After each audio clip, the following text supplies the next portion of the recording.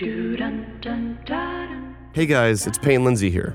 I'm excited to announce that Up and Vanish is back with a brand new season. In 2017, Ashley Loring Heavyrunner went missing from Browning, Montana, and for the past year, I've been investigating her bizarre disappearance. Season 3 of Up and Vanished is available right now, wherever you listen to podcasts.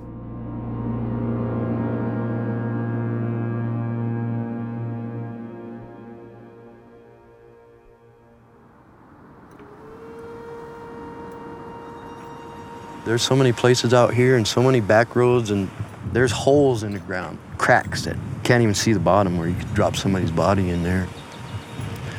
You could hide a body across this creek and nobody'd find it. Unless the wind blew right.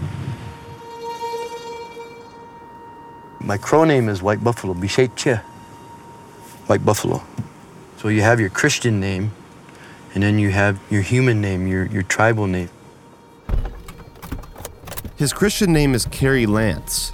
He's 58 years old, and he's lived on a reservation here in Montana his entire life. Actually, I'm short. I gotta move it up. I'm meeting with Kerry to talk about a growing epidemic in this part of the country. Missing and murdered Indigenous women. As a result of the murders up here, we started a neighborhood watch. We'd spend 4 or 6 hours a night out here riding around looking for stuff that somebody would think was suspicious. This is my home. I grew up here. So where I grew up, where I was raised, this is my home. So this is a reservation right here? You've been on a reservation since the top of that hill over there. That's the res line. We've had 4 buildings torched in the last 2 weeks, and one's still smoking. Torched as in? Arson. Somebody lit it up. This place was torched just a couple of nights ago. Yeah, that's the latest fire. Is this a common thing out here? Fuck yeah. And it's gradually getting worse. Not only are Native women disappearing, but law enforcement is doing basically nothing at all about it. You didn't see any cops. You probably won't see any cops. They're reactionary only.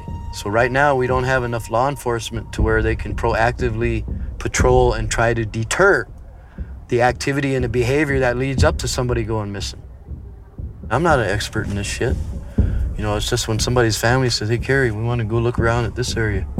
I'll see if I can get some gas money and we'll go do it. And we go do it because nobody's doing it.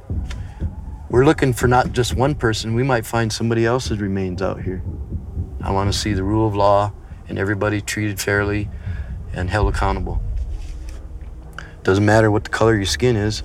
I want to see the content of your character. The color of your heart is where it's at.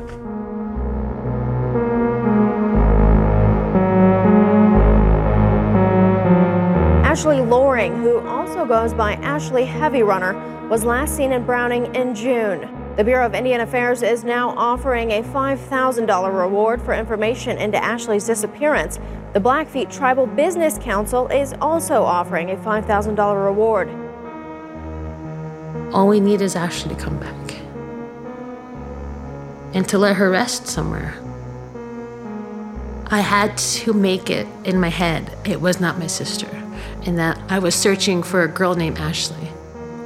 Train it in my head that I'm helping this girl named Ashley.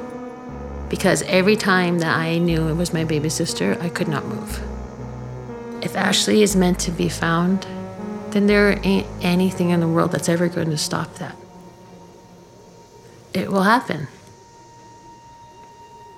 The real justice is just finding her.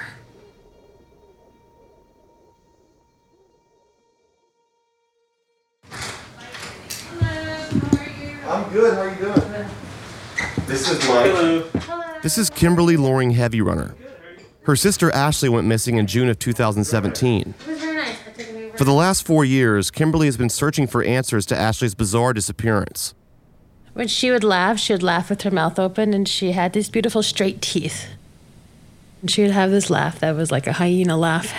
And we all laughed the same. But she had the most beautiful smile. She was a very caring person. Just had this big heart for everything.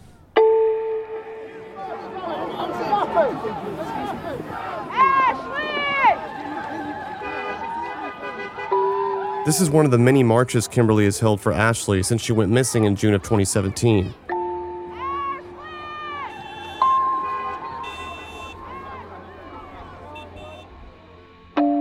So in March of 2017, I got a call from Ashley. And she wanted to come and stay with me.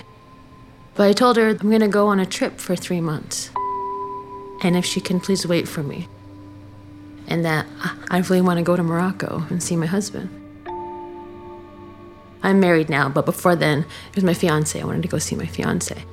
And she said, yes, of course. She said, go. She said, go, but you're going to be back. And I said, of course, I'm going to be back, sis. Kimberly and her sister Ashley lived in Browning, Montana, on the Blackfeet Indian Reservation, just about 40 miles from the Canadian border. Kimberly got engaged in 2017 to her now husband, and she went on a trip to Morocco, while Ashley stayed behind with the rest of her family.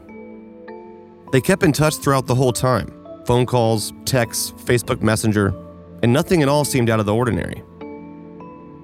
After around 3 months, Kimberly came back to Browning. I landed on June 8th at 10:25 p.m., and she never called. She didn't call. And then the next day, I saw on my phone, it said, last active 18 hours ago. I don't know what happened to her, but she waited until I got here. And then when I got back, there was no phone call, there was no text, and we couldn't find her.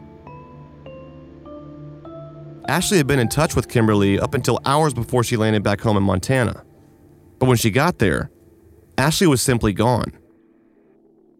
No read messages on Facebook, phone straight to voicemail, no trace whatsoever.